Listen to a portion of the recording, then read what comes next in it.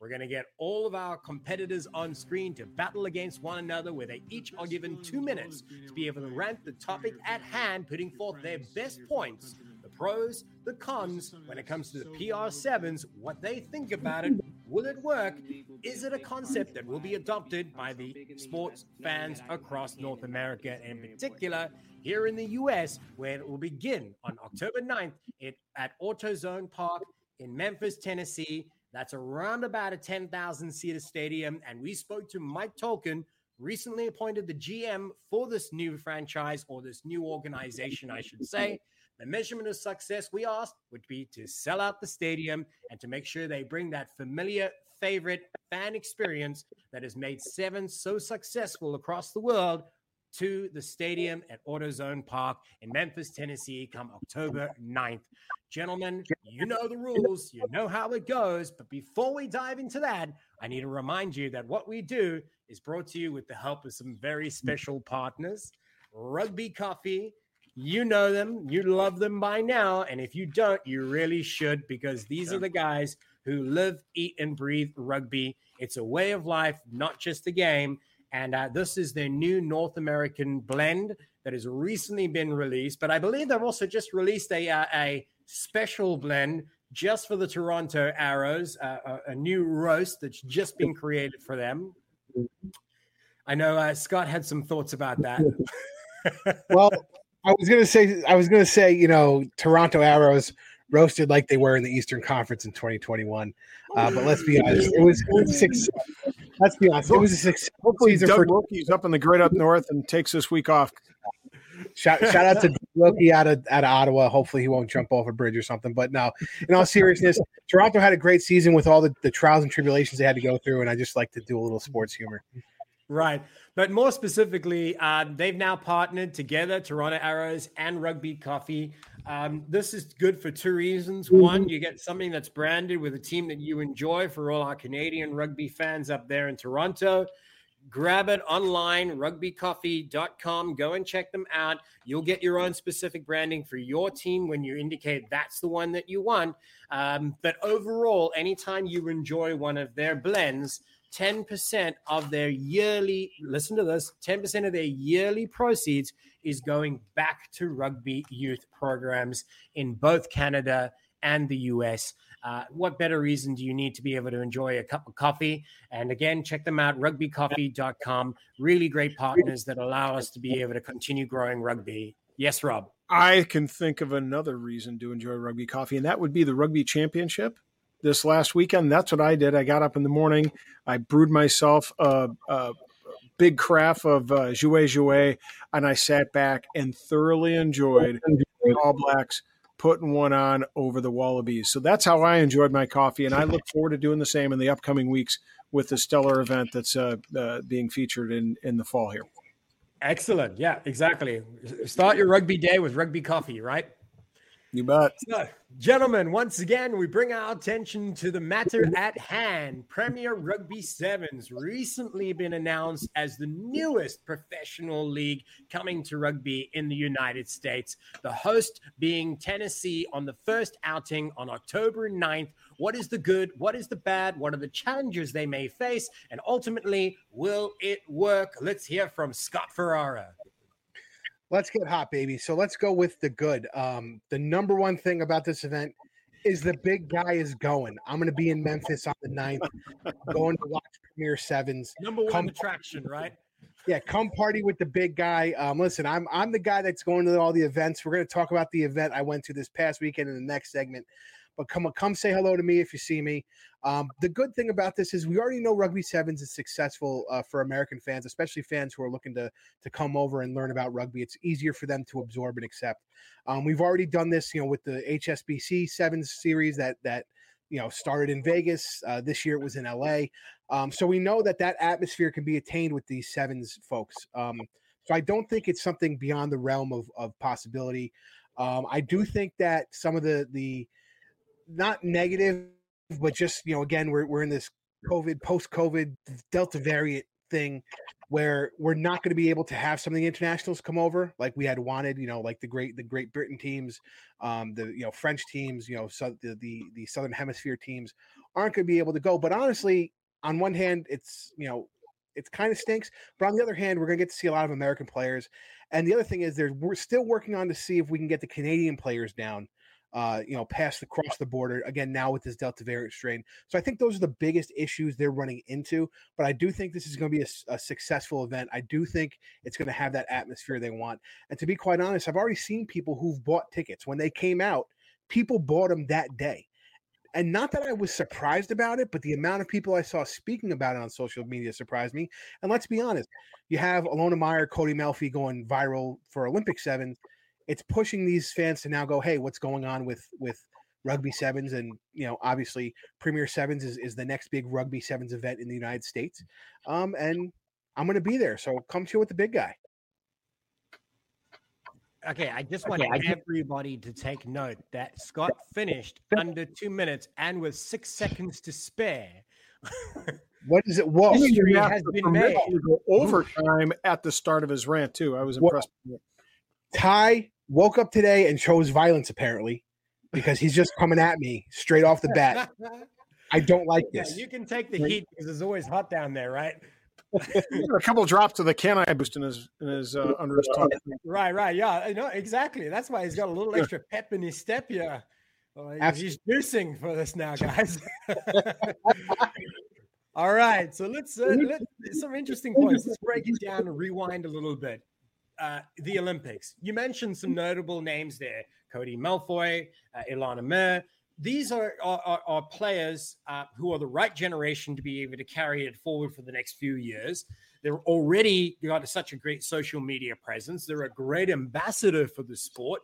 Now, while I know Ilona is involved already, I recognize as such, perhaps we might also see somebody like Cody join them very shortly. But right now, there are 10 athletes that are already signed up who participated in USA Rugby at the Olympics. So, yes, is the quality there? Absolutely. But not everybody's been announced just yet. There's still a lot of details to be revealed about those teams and the makeup of those teams. So I can see Scott is wanting to jump in on another point here. But his time is up. Do we give him an opportunity? You got to give me my chance. I'm going to shoot my overtime now. Fans. Overtime? Make sure that Nia Tapper and me get a picture that weekend, please. Get her on social media. Tell her the big guy wants a picture on Saturday with her. Love Nia Tapper. She's one of my favorite American rugby players. So social media, I need your help. Okay, that's it. Let's get Scott a date with Nia Tapper. This guy might be getting jealous right about now, by the way. I'm a happily married man, but I love the way Nia Tapper, she's my Kyle Sumption of women's sevens rugby. I have a love crush. Okay, I have a love affair with Kyle Sumption and the way he plays, and I have a love affair with her and the way she plays. So, guys, help me get a picture with Nia Tapper, please. Excellent. And again, of course, another phenomenal player who's already chosen to be included in that makeup of what will be PR7s. Let's hand it over to Mike and to hear his thoughts. So take the floor, my friend. So I think this is a great idea. I personally will support it, whatever chance I get. I think it's going to be, it's a 50-50 success. I think the interesting thing about it is it does come in the middle of the HSBC Sevens series. And so you're going to have some players that are going to be playing the PR Sevens and then going off one weekend and then, going off to HSBC Sevens, which will be interesting. So you could potentially see a bunch of guys and women that are playing, one weekend, and then you see them on an international stage, another. The other kind of cool pro for it is we're going to be able to see the next generation of sevens players. Colin Isles is 31, I believe. The men's team is aging, the women's team is aging, and we don't, until they come onto the scene, you don't really know those new players that are coming up. And this is going to be a great way to see those new sevens players, and hopefully they make a name for themselves and, for us to support them. So in 3 years, when the 2024 Olympics happen, we can go, oh, I've seen that person play, they're great. Let's hopefully win some medals. The cons are, unfortunately, we didn't win a medal this year at the Olympics with both the men and the women. So there's not that rugby fever. If we, possibly, we grasp something, we were medal contenders, but if we, we grasp something, we might've been able to shoehorn that in and go, hey, you could see, a medal rugby player play at, the PR sevens. Sevens is kind of the lesser known of the things, and not to mention, HSBC sevens, it's one weekend a year per country. So while it does draw a lot of fans, it's moving from country to country, and so you only get a little, don't get a whole lot of time there. So I don't know. It'll be interesting to see what happens. I will support it 100% though. Yeah. And, talking about the experience itself at AutoZone Park, you can experience it for as little. I think the starting price point for a ticket is as reasonable as $20, going up to $95, I think is the highest ticket value, where you get what they call a four top. You have a great perched view. You get some hospitality included. So there's a price point for everybody. And I think Scott was bringing this up before we started. You look at the ticket price for an international matchup like Ireland or New Zealand that'll be coming up later this year, and you compare the price points. If you're getting introduced to rugby, you want to make it as convenient as possible. You want it to be a great experience and of course, provide a really high quality product of rugby. And I think that it has that makeup already with what they've established. And if they manage to execute it, it'll be an incredible platform to be able to build upon for further events. With that in mind, let's hand it over to Rob Hammerschmidt. Thanks, Ty. So number one, I'd like to just dovetail real quick off of what Mikey said, and that is, to me, this is exactly what our Olympic teams need, right? They need a professional environment. They play in the HSBC, but of course, something like this on a more consistent basis as this progresses forward, as Mike envisioned, would provide a great platform of professionalism for youth to grow, to get a professional level, and grow our Olympic team to make it better and perform better in the Olympics and of course, HBC sevens. I like the roadshow concept. So the idea of going to one city, there's no particular allegiance to a city that any team has. You can kind of pick and choose, if you're a Nair Tapper guy, like the big guy is, you can be a supporter of her team. I like myself. I like Danny Barrett, so I'm going to follow his team and support his team. But I like that concept, especially within sevens. It really helps market and brand names, individuals, rising stars in the United States rugby. And it's one of the things that U.S. rugby needs in general. One of the things that can't be overlooked that I love, the stance on equal pay and equal treatment for men and women alike. We're ahead of the game now, rugby fans. Rugby's been that dirty word for a long time, and now it doesn't have to be. We are ahead of what soccer has. Soccer has all kinds of problems at the national team level because they've been paying the women less than the men. But we're changing that. Finally, not a problem with HSBC. Why? Because Singapore sevens are the end of the month. We don't know when Paris is going to be, but I'm sure they're going to work around that. And I'm going to yield my time to the chair now, who is clearly identified that Cody Malfoy is going to be playing for Slytherin in this leg of the competition. Let's stop and rewind on one of the most crucial points in Rob's argument there: equal pay. Now, ultimately, this has to be an incredible step forward for rugby and in sport in general. And what a great place to start. They're fortunate enough that they're starting from an equal footing. They're setting the right foundation, but because they're starting from zero, they can bring this in from the start. So if you're going to do it right from the beginning. And I think that's what I love. And what PR7s has been fortunate enough to enjoy is many different iterations of rugby, not sevens, but different versions of rugby contests across the American landscape. We look at pro rugby, right? Now, this is one of the criticisms that many fans might have who remember pro rugby being a centralized administration under one banner, under one leadership. Now, great. If that leadership is doing the right job and being successful, fantastic. Everything's centralized. There's a harmony. There's a cohesion. Everything's great. What if it isn't? So adopting the very same process and management structure that once failed, you'd have to be very confident that you're setting yourself a large distance between what was and setting the foundation right. by appearances. Now, It if I looks can like jump in, that's happening right now, though, that they are setting the right foundation.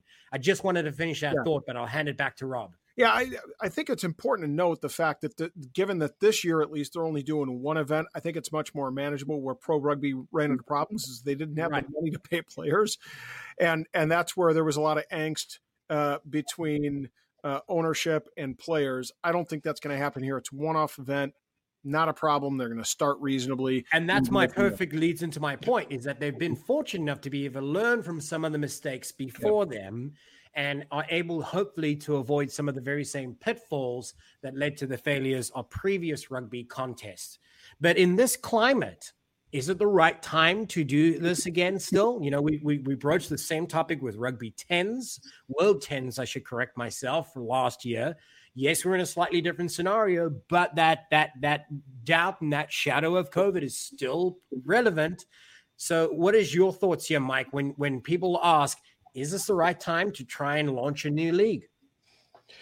There's never a right time to launch a new league, especially right now. You know, you're trying something new. I think, you know, you were going under the old pro rugby banner, which I think is a smart idea because, you know, instead of, 6 or 7 teams off, in different spots, you're all under one, it's one, grandstand, one kind of circus. So you've got everyone together. One, it's less people that you have to worry about because it's 7s compared to 15s.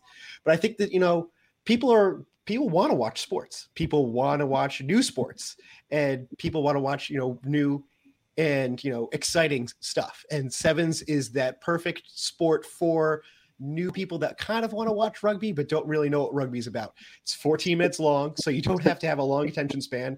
Anyone could kind of watch it. You kind of know what's going on. You could just kind of tell people, like new people, oh, they pass the ball backwards and the fastest person wins. And that's basically it. And it's exciting. And I think it'll be perfect to invite new people in to watch rugby. Right. And I want to be able to take that point that Mike left off with and turn the attention to Scott. Talking about growing the game and grabbing people's attention, there's a lot of fans out there who continue to be able to tout the fact that Rugby 7s is perhaps the best version of rugby to actually bring it to the US public. What are your thoughts in that regard there, Scott? Yeah, I mean, I think to turn the casual fan on, it is. And Mike took my point. I was going to try and make this point when it was my turn, saying that it's going to be easier to manage than pro rugby was, thinking about all the cities that pro rugby had to deal with and all the players and all that. But he's right. But I do think you're right. I do think it's easier to digest. Obviously, through the Olympics, we saw that. We saw Alona Mar, we saw Cody Melfi, we saw Nia Tapper, we saw everybody, doing their social media, and now you're pulling in these fans that are like, I have no idea what this is, but I'm going to watch it. But I do have to say, in regards to what the Hammer was talking about equal pay, I'm actually wearing a shirt right now, right? It's rugby season. And I actually bought the shirt from the 15 Foundation because USA 15s has to fundraise to go to the World Cup. Think about that. Right. They're selling a shirt next year for those of you who are not familiar. The women's 15s. The women's 15s team is selling a shirt to fundraise to get to the World Cup. Imagine the men's team had to sell a shirt.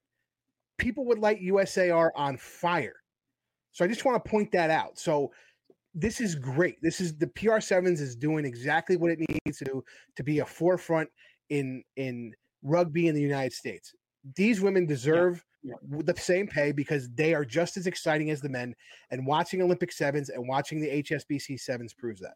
And we hope that this will set a new standard, maybe not across all sports in the US, but certainly for rugby, who's in a more well-positioned to be able to adopt this early because it doesn't have the same significant salary burdens, organizational burdens, and they're starting from zero. So a great time to be able to bring it in. But I wanted to kind of turn that point around as well and build why my original question was, which initially was asking you, is 7s perhaps the best way to be able to introduce rugby to the casual fan? Your response was yes. But to go even further, hold on, Rob. I got this. The floor is mine.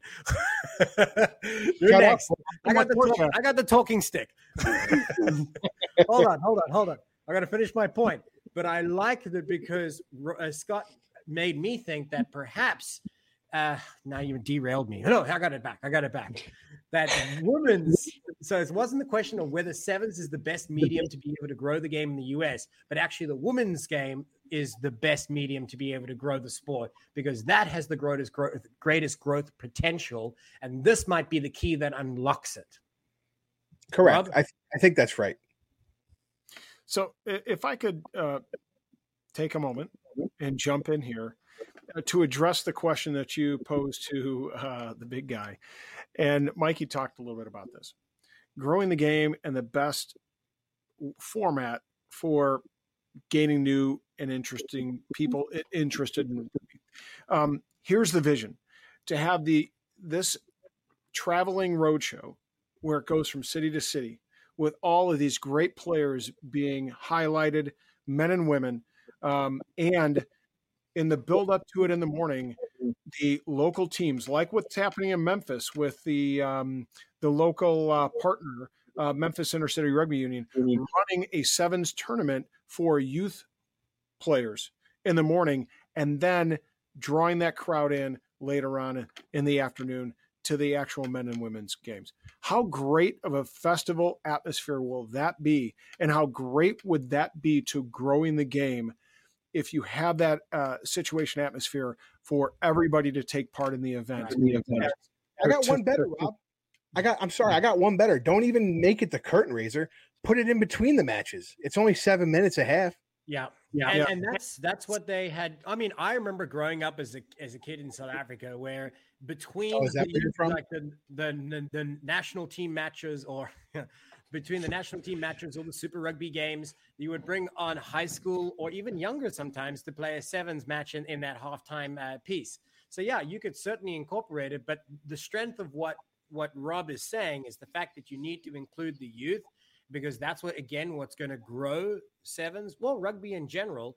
But what a wonderful way to be able to encompass it as one full package, one great experience from youth rugby all the way through to the highest level of what the sport can currently offer in the US, and package it as one awesome sales product that will be adopted across different sectors in the US, where you want to grow that market as well, or perhaps tap into an existing rugby market, whether it be an MLR city or whether it be a prospect city. It's definitely got the ability to draw new eyes to the sport. Well, that's Mike, hop on.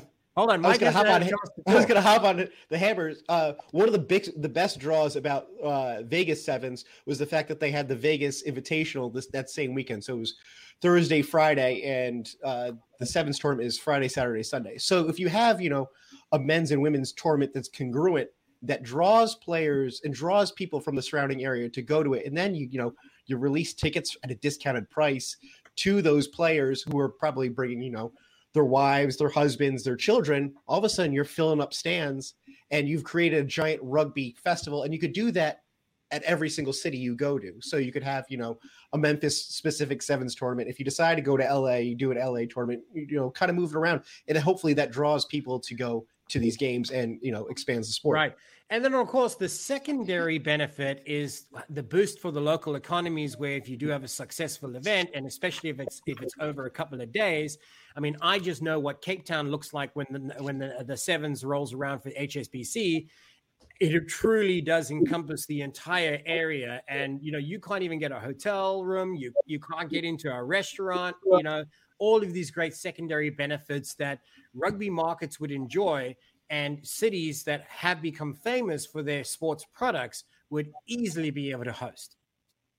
The other thing is, sorry, I just want to interrupt real quick, because Mike was talking about, like, in the future, comparative to the Vegas Sevens, right? I mean, if we look at Sam Boyd Stadium's capacity is 36,000 people, and they got, they sold a lot of tickets to that one event. If the market is to put it in these smaller stadiums, and I don't have to fly halfway across the country because they're going to be in Albany, I think that's more incentive for fans to go. And I'm wondering, eventually, do they partner with the MLR? Do they say, hey, we're doing the World Seven, we're doing Premier Sevens on Staten Island on a Saturday, and Rooney's playing on a Sunday, and you should get both tickets, or there's a discount. I think many fans would love to be able to see that. because obviously it's harmonious. It's a great advantage for both. Why wouldn't you, right? And it will have to grow, but PR7s needs to prove itself as a workable product before then. But definitely the growth potential is there. So I wanted to touch just for a moment before we start to head out of this segment here on your final thoughts. Is it going to work? Does it have the right formula? Where do you see it a couple of years down the road? With that in mind, let's go back to where it all started. Scott, your final thoughts on this round. I think the series in Memphis is going to work. Like I said, I think it's the first time a lot of people want to be there. I'm going to be there. I think eventually going into 2022, when they've now done one, they've had a couple months to digest, and they're looking at the HSBC schedule. Going into the new year, they can figure out how they can do this versus 10 series, which was trying to be a World Series, right? So I think they're setting up a good playbook in Memphis, and they can push forward, and I think it'll continue. Excellent, Mike. Yeah, I think the formula is right.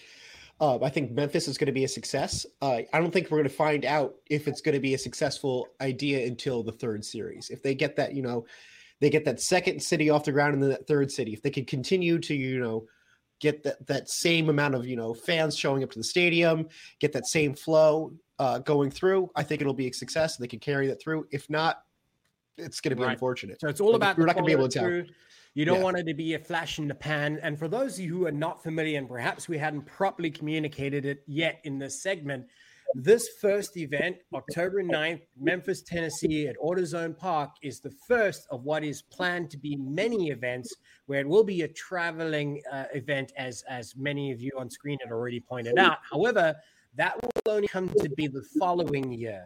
This is about proving the concept, creating a profitable model that eventually could be adopted by other cities, and also creating a product, a well-packaged and polished product that Fox will continue to be able to show, and TSN, who have been revealed as their broadcast partners for the US and Canada, because ultimately, not only is it about bums in seats, it's about eyes tuning in.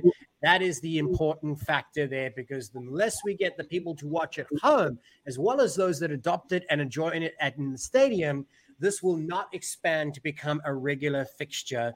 And I hope I didn't steal the thunder there for Rob, but it was important to understand that is some of the critical components to success.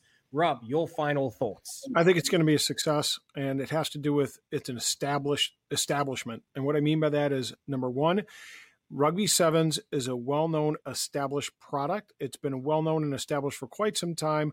All the events that you guys talked about, but particularly 2016 Rio, 2021 Tokyo. So it's an established product. It's not like TENS, because TENS was, kind of here and there, not all that well-known here in the United States. The second piece of establishment is the man who's at the helm, the GM, Mike Tolkien. He's a well-established individual name in the rugby community. He understands American rugby community, and he's well-heeled in it, and he's trusted by many of those in the rugby community, amongst those, the stars that are going to enter the league. And for those two reasons, I think it'll be successful. And the great thing is that we recently had the opportunity to be able to interview Mike Tolkien on our Run, Pass, or Kick interview, which was this past Monday. You can go and check that out online under the handle Rugby Rant Pod, where you can continue to enjoy our content every Monday for a new Rugby Insider interview on our Run, Pass, or Kick interviews every Monday at 8 p.m. CST. Alternatively, of course, you can continue to follow us here on the Rugby Network each and every Friday for a new rugby debate. And gentlemen, that settles this debate for this round. So we'll be back in just a moment after a few words from one of our sponsors. We'll be back. Hey, Rugby Rant fans, it's the big guy. And, we were kind of talking about it earlier. But, I wake up really early to go to work. Me and my wife, we hit the road hard. And the one thing I have to use every day is Can I Boost? 8 droplets of this under my tongue gives me that energy to just, hit the day hard, work what I need to work, come home. I'm one of those good husbands. I cook for my wife. I prep for the show. I produce the RPK. We record the rant. Ty's laughing because he knows my wife beats me if I don't cook. But with a little bit of caffeine and the CBD power of Can I Boost, it really helps me go through the day. You know, there's no THC in any of the Can I brand products in all the 4 lines. It's organic. It helps me. It's non-habit forming. It's fully tested, and that's why I like this product. You know, they back up this product with science. Yeah, and that's probably the most important thing, though, is like it's non-habit forming. It's a great alternative to medicine that, can be habit forming, things like that. The one that I've come to enjoy, the Can I Fresh. Now, I want everybody to be able to see this. This is an oral spray. So if it's not the dropper like Scott has, this is very simple, as you would imagine. 8 shots of this one, and you're good to go. Can I Fresh just gives you a little bit more of a revitalized feeling. In the middle of the afternoon when you're kind of dragging, this is a good one to be able to take. And I like the Can I Sleep. It comes in the same type of aerosol spray. And I like it because it helps me relax, get to sleep, and stay asleep so I can get all the REMs I need, get up and get my day going in the morning. And I know that, here in Illinois, lots of things are legal. But I know that some of those things, some folks have said they get a hangover from some of those sleep aids. But in this particular case, Can I Sleep does not give me a hangover. It helps me get up, get refreshed in the morning when I need to, get to sleep when I need to. It's been a really good product for me overall. I've really enjoyed it. Right. And one of the things that they've given us the opportunity is to share with you as the viewers. It is a great way to be able to be introduced to their line at canibrands.com. Go and check out their online store. For a limited time, we have the ability to share with you as our fans an additional 25% saving on anything that you have in your basket. So whether it be, as Scott said, the Can I Boost, or whether it be like mine is the Can I Fresh or the Can I Sleep. The other one you want to check out is the Can I Mend, which of course is being adopted by professional athletes across the nation in all sports, as you would imagine, being NHL, the MLB, and of course MLR. At the Free Jacks, who have recently had a few players who've enjoyed the Can I Mend as a part of their rehabilitation, and more importantly, to be able to get them back on their feet as quickly as possible and out there on the field. canibrands.com. Go and check them out using the promo code RANT25 for that additional 25% off your entire basket. Doing more than $49 in a single purchase will also get you free shipping anywhere that they ship inside the continental US. That's RANT25 at canibrands.com. Tighthead Brewing Company is Chicago's premier location to watch rugby and enjoy quality ales and lagers for all seasons. Located in Mundelein, Illinois, in the heart of Lake County, owner Bruce Durr and the Tighthead staff will ensure you are kept well hydrated so you don't miss a single scrum. Tighthead's tap room is like the familiar rugby clubhouse in which friends and teammates can meet, socialize, and enjoy the wide variety of brews on tap. Come to Tighthead this fall to check out some live rugby. There's both men's and women's World Cup action, with the men playing in Rugby World Cup qualifiers and the women, of course, playing in their Rugby World Cup. And, of course, there is also the Rugby Championship taking place in Southern Hemisphere. Hey, Chicago, when you want rugby, Tighthead Brewing Company will satisfy your thirst. Tighthead, it's worth more than a try.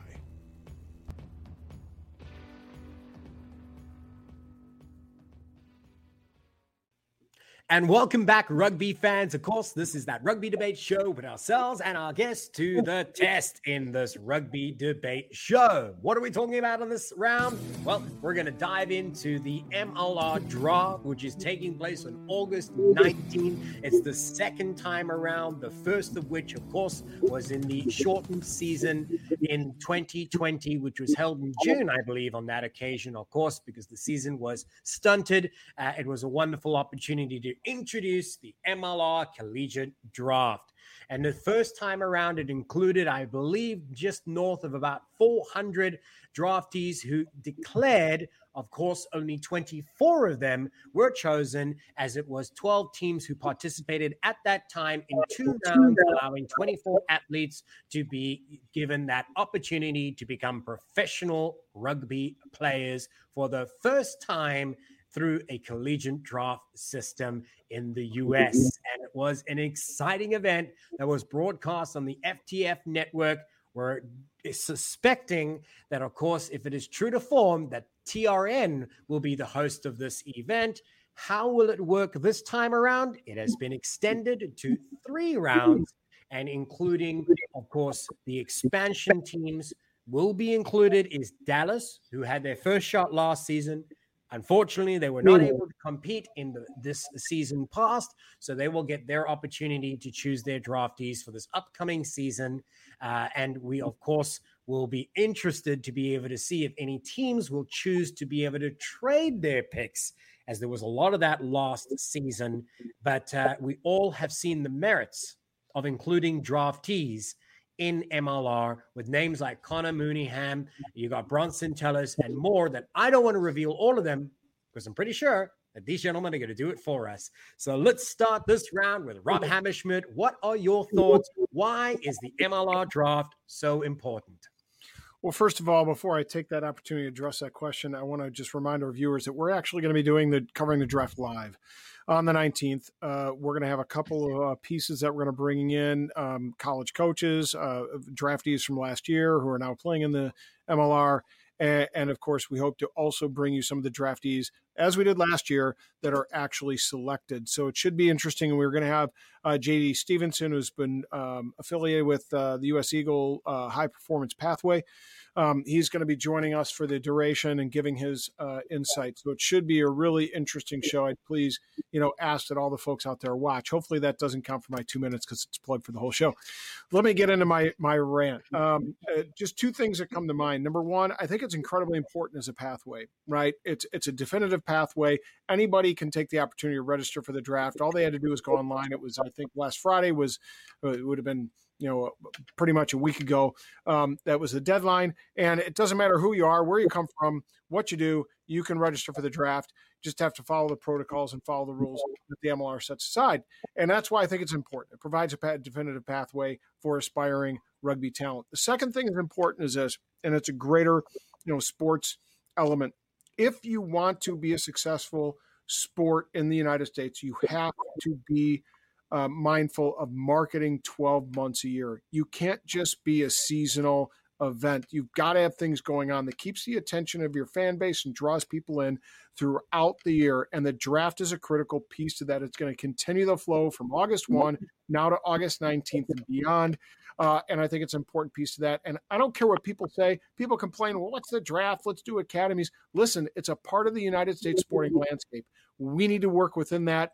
And I think it accomplishes the task that we set aside. Let's not forget some of those names. Ty mentioned them that have been successful from last year's draft. You're going to have hit or misses every year, guys. It happens in football. Okay, trust me.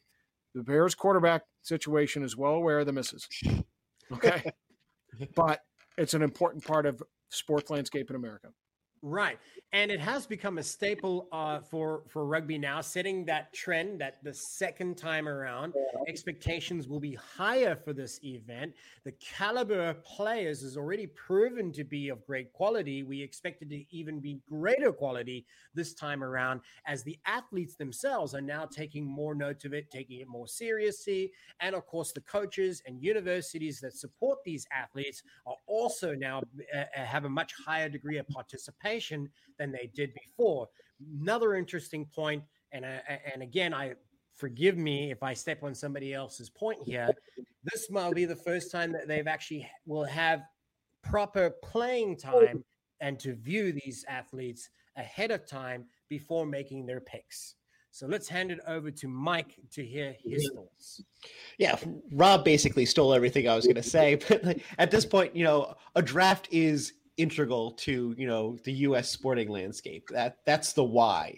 And so if you want to have a major league sport in the U.S., you have to have a draft. And everyone goes, well, why not the academy? They have the academies. Well, why not both? You could still do both. Both, every team I believe has both. And so why not draft players? Why not have academies? Some guys, are going to be ended up getting drafted and go into the academies anyway. It doesn't matter. I like the draft.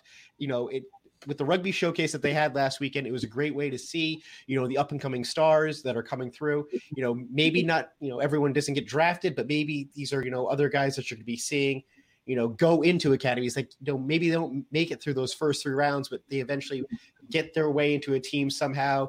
It's just the excitement of a draft, I think, and everything. And I hope to see some, some draft trading picks, some movement around. I want to see some jockeying for, to get better picks, to get that number 1 spot, to make this kind of an event so that, we could kind of show other people that, hey, rugby is kind of a big deal. It's got the same excitement as the NFL draft. We got the same stuff, and, it's fun for everybody. Right. I wanted to be able to swing back to a point that you made there that was building off Rob's original point. I need to give credit to Rob there. This is counting for points.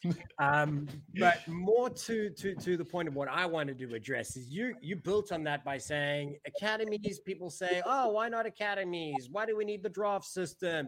You both kind of echoed the very same point there. But I like what Mike had said is, why not both?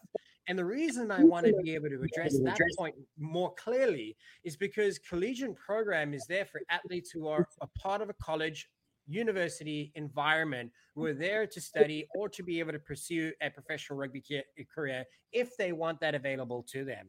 But the academy system, what about those guys who didn't go to college, who maybe graduated or high school and went on to another career, went on to service, who are still great athletes, who are still going to be given the opportunity, but not through the collegiate draft, but through the academy? That's where they shine. That opens the door for both pathways that lead to the same road, which is MLR. So it was worth mentioning. Point to Mike. Let's hand it over to Scott. Before you do that, real quick, I mean, there's nothing wrong with guys who go to college, play in college, and then they don't get drafted, but they go into the academy and develop from there. I mean, it doesn't have to be just a pathway for those guys who don't go to college. There's going to be a lot of guys that develop. And that's not exactly, yeah. I mean, it's worth mentioning. What I was saying is that there's more than one way to get there, right? 100%. And that's what's the beauty of it is that and you brought this up earlier. This is creating or solidifying a pathway for college athletes to make it to the MLR. And the more paths that we forge to get to the MLR, the better off we are. 100%. Let's hand it over to Scott. So I'm still cooking, even though Rob's trying to counter-ruck me and, from trying to steal the ball on that one. Yeah. So I'll start off with this. We talk about rugby. By the way, that was George Hillebrew. Hopefully going to be on soon. We're going to talk about rugby-tainment and what does that mean? We want to make this entertaining, right? So we've talked a lot about crossover athletes. What we don't talk about enough is crossover fans. And there's a lot of people in the fan zone who poo-poo football fans. Those are the fans that we need to get to watch rugby. That's how we expand the game, to get those fans. And how do we do that? We can take things that work in the NFL, like the draft, like the combine. The big guy was at the showcase. Check out the videos, check out the social media. And that's how we have the rugby, tainment part of it. For those of you that might not know, I don't think it was mentioned in this episode, but obviously mentioned in past episodes last year. Even if you're not going to get drafted, to declare to be a free agent, you have to declare for the draft. If you do not, and you met the criteria of those players, you can't play up until I think it's May of the following season. So it's in your best interest just to declare, because then you could just be signed as a free agent and then play in the academy systems. You have plenty of players who played in the academy systems this year. Connor Buckley, Connor Wallace-Sims, they were contracted players for Rooney. They played academy system games to get them going and get them where they needed to be. So, I mean, I think the pathway to solidify from collegiate rugby to MLR is there. I do think the biggest knock is World Rugby's foreign player designation, eligibility rules, which then go into MLR foreign player designation. Because, I mean, let's be honest, if you played 3 or 4 years of collegiate rugby in the United States, in my mind, you should be an MLR domestic player. We'll call that the Hammerschmidt rule. Rob had brought that up, a couple months ago. And I wholeheartedly agree. If the kid's committed to come here to play rugby at a university or college, why hinder him? Because if I was a coach and you only have a certain amount of foreign player spots, I'm looking for that X factor, right? I'm looking for that Chris Robshaw. I'm looking for that, Ma'ananu. I'm not necessarily looking at some kid from, Iona or Lindenwood, where really I should be looking at regardless of what their eligibility is, I should want them for the team. Yeah. So that's a really good point, though, because obviously the rules are flexible and they will change and they will evolve as it has, and rightly so. Canada shouldn't be recognized as an international, even though it is an international, right? So obviously they can't be taking up foreign player slots because it would create a flawed system right from the start. So I like that point. And even though it's a point that originally might have been made a really long time ago by Rob, it was revisited by Scott and is relevant to this conversation. So I'll give half a point to both of you. But more to the, I completely intercepted that ball and ran for a try, Ty. That's bullshit. That's true. Okay, you'll get 1 point. Rob will get half a point. All right, because it did originally come from him. Can you want to remind you, Mikey a quarter point? Only the win counts. He feels left out. So gentlemen, let's dive into not only why is this important, which we've addressed. What would we like to see from this time around? And I'll throw it back to Scott and go in reverse order. This time around in 2021, how do we want to see this evolve? Or, I want to see teams not automatically trade their picks out to either get foreign player spots or assets. Robbie Povey was the first player traded for a pick in MLR history. I always like to throw that out there. But you had teams like LA and Rooney trade out because they felt they could, get a foreign player spot or some cash, some leeway in their cash situation to help them. Which, for those who aren't familiar, is how LA also got some extra foreign player slots originally. Just for those of you who are the ones who have taken note of how few U.S. eligible players there are.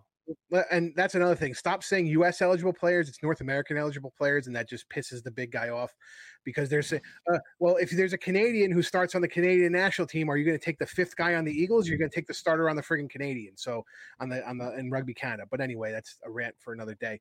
But I think I want to start seeing teams stay in the draft for purposes of drafting players, and I think teams who are successful can pull these kids and say, hey, Rooney was in the playoffs, 2 years in a row. We're not going to count 2020 because nobody was in the playoffs. 2 years in a row, they were in the semifinal. They lost heartbreakers in the semifinal. We're here to compete. Our academy system played 7 matches over the season. We want you to develop in the academy system. There's obviously, jobs around the New York City, New Jersey, Connecticut area that we can help you out with. So, I think we can market. A lot of these teams can market themselves to pull these kids and in the future need to stay in the draft. Right. I like that. Use the draft for the purpose of the draft. Mm-hmm. Let's hand it over to Mike. Yeah. To piggyback off of Scott, I think at least have everyone in for at least one round. Make sure that every single team stays in for that first round. So at least, you're starting to get some names. And then, the second and third round, you can start trading stuff away. But I think making sure that everyone stays in that first round, they get some names, they start marketing those names. And so we know, right before, kickoff of that first game, in, February, March, that, this is the new product. These are the new guys, let's push that out there. But other than that, I would like to see some trading around. I didn't mind it that much. I think it's good. That's what attracted some big names to come play here in the United States. And so you can't dismiss that entirely. But I would like to at least, say one round, everyone's in. After that, go ham. Right. And that might very well be possible because you added the additional round. So what was 2 in 2020 is now 3 rounds. So you can see that the intent, I would imagine it's more well-structured to support the fact that you should actually be taking players from the draw rather than using the extra slot to be able to have a trade. So I hope that teams will take on, because the talent's there. I mentioned a few names that have obviously proven, and I think squashed a few of the naysayers' opinions who said, well, are these guys rugby ready to be at a professional level? Well, names like I said, Mooneyham has certainly been a great example. Mason Koch is another great example. Yeah. I could list a few more that have proven those theories wrong, those critics wrong. So why wouldn't you want to be able to dig into a pool that is rugby rich and is already in many cases, professional level just hasn't actually been given that accreditation because they've been in the college program, but they are in some of the best programs available, like Lindenwood, like Life, like, the list can go on. Let's hand it over to Rob. What do I like to see change this year? It's not going to happen. So the things I'm going to talk about are, I don't believe are going to happen this year, but maybe moving forward in the future, I would like to see them happen. And one of them is it needs to be live. One of the things that makes the NFL draft exciting is the fact that it's live and therefore not scripted. And things can unfold that are unusual, that are fun when those trades happen. Drama, some tension, and it makes great entertainment value. That has entertainment and marketing value, and it carries a lot with your consumers. So I would like to see that piece in there. And again, if they do that, then there's actual clock. Hey, Rooney's on the clock, then OGDC's on the clock. They probably won't do that this year. I'd like to see them move away from the announcing 3 at a time. They did that for taping purposes because they had an hour long to work within TSN, I believe, or what was it? FTF they were featured on. Yeah. So this year, I think in Fox Sports too, by the way. So that's the things I'd like to see changed, and I think it would create a much better entertainment value. Right. I think Scott wanted to be able to chime in with some additional thoughts on how that might look this year. Yeah, from what I heard, there are some changes to that effect. I believe they're doing one pick at a time. We are on, I believe, FS2 is what I've been told. It will be on FS2, the recording. And I believe I heard either maybe the top 5 or the top 10 guys are going to have some screen time with the commissioner. I'm not sure if that's going to be available now with the COVID situation going on across the country. But that's what I had heard. I had heard rumblings of that. So, I just want to point that out to our viewers that those are some of the proposed changes that I heard going into this draft. So I hadn't actually realized that they were talking about a Fox-worthy production. I assumed that TRN would be a home for it. But, it's the partnership has blossomed this year with Fox as well as, of course, CBS. Continuing those partnerships are important. And to Rob's point is if you can create an exciting product and entertainment value attached to it with this draft, why wouldn't you want to go somewhere like Fox or CBS or another partner of that nature? So reaching that level already on the second time around, moving from FTF, which is, of course, still fan-focused and still a sports network, but pales in comparison to the broadcast value that Fox can offer. Even if it is Fox Sports 2, it's still a sense of credibility that's attached to the brand and the event. So I think that was a worthy mention there. Thank you, Scott. And it has been a worthy mention here today that you, of course, as a fan, can continue to let us know what you think about our points. Maybe you agree, maybe you disagree with all of us here. Whatever it may be, you can drop a comment down below and tell us what you think, and we'll continue to be able to share our thoughts on social media under the handle @Rugby Rant Pod, where you can continue to follow us for more great content, whether it be our live episodes of Run Pass or Kick every Monday night at CST. At 8 p.m., you can find us under the handle @Rugby Rant Pod on all social media platforms. Or, of course, continue to watch us here on the Rugby Network every Friday. Gentlemen, the time has come. Who is going to be the winner of episode 63? And I crown Rob Hammerschmidt. I stopped Scott from getting the hat trick, and in my mind, that is an Olympic gold medal worthy achievement. I'd like to point out Rob Hammerschmidt talks smack about me asking to go over my time beforehand, and then he just immediately cuts me off when it's my turn. No penalty, no hand raised, no advantage given. Can you see the tears of red Kool-Aid coming out of my eyes? I'd like to point that out, that Rob just kind of stormed the field like a naked fan doing a streak. Okay, it's not like Rusty Erasmus now, man. We don't need your rant again. Baby, we're streaking on the quad. Ty, watching reruns of the Lions tour. because the box won and Rob just running naked across the field. It's ridiculous. It's all chaos, I say. And that's what makes the show so exciting. There's no rhyme or reason. There's no pattern or theory. There's just pointless wins and losses. That's us in a nutshell. I'm going to be a water boy in my own match. All right. Mike, as you know, it is tradition. As we head out of another great episode, we like to be able to give our guests the floor for a moment to send a shout out to anybody important, draw attention to a cause that you find important. The floor is yours, my friend. So I'll shout out Old Breed Rugby and Albany Bootleggers Rugby, the two teams I played for. Check them out. Check out Old Breed Rugby. It was founded as a team of Marines and veterans, and it was a in memoriam to rugby players that were lost. So we go by, we played with them. Now we play for them. And then Albany Bootleggers Rugby here in, upstate New York, in Albany, New York. Two great teams, two great clubs doing some great things. So, check us out. I love that. Great message there. And of course, supporting club rugby, the amateur game, is truly the future. And we just need more and more and more of it across the nations.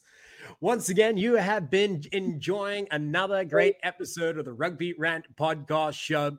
I'd like to be able to thank you for watching, and you can continue to do so. As a final reminder, with the help of our partners at canibrands.com, make sure you check them out for that Rant 25% off with the promo Rant25. And alternatively, make sure you enjoy your next game with a cup of rugby coffee from the boys at rugbycoffee.com. A percentage of every sale goes to building youth rugby across the US and Canada. What better reason do you need to enjoy their coffee? My name is Ty Braga, the host for today's activities, alongside Rob, the Hammer Hammerschmidt, Scott, the Big Guy Ferrara, and of course, Mike Perezzini, who is our guest for today. You have been a pleasure to have on board, and we will again see you very shortly. And we too will see you as the fans on the next episode of the Rugby Rant podcast show.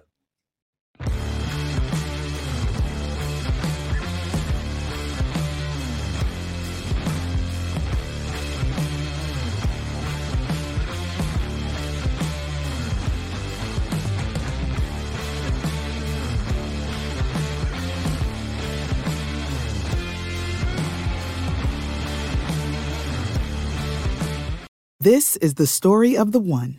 As head of maintenance at a concert hall, he knows the show must always go on. That's why he works behind the scenes, ensuring every light is working, the HVAC is humming, and his facility shines. With Grainger's supplies and solutions for every challenge he faces, plus 24/7 customer support, his venue never misses a beat. Call quickgrainger.com or just stop by. Grainger, for the ones who get it done.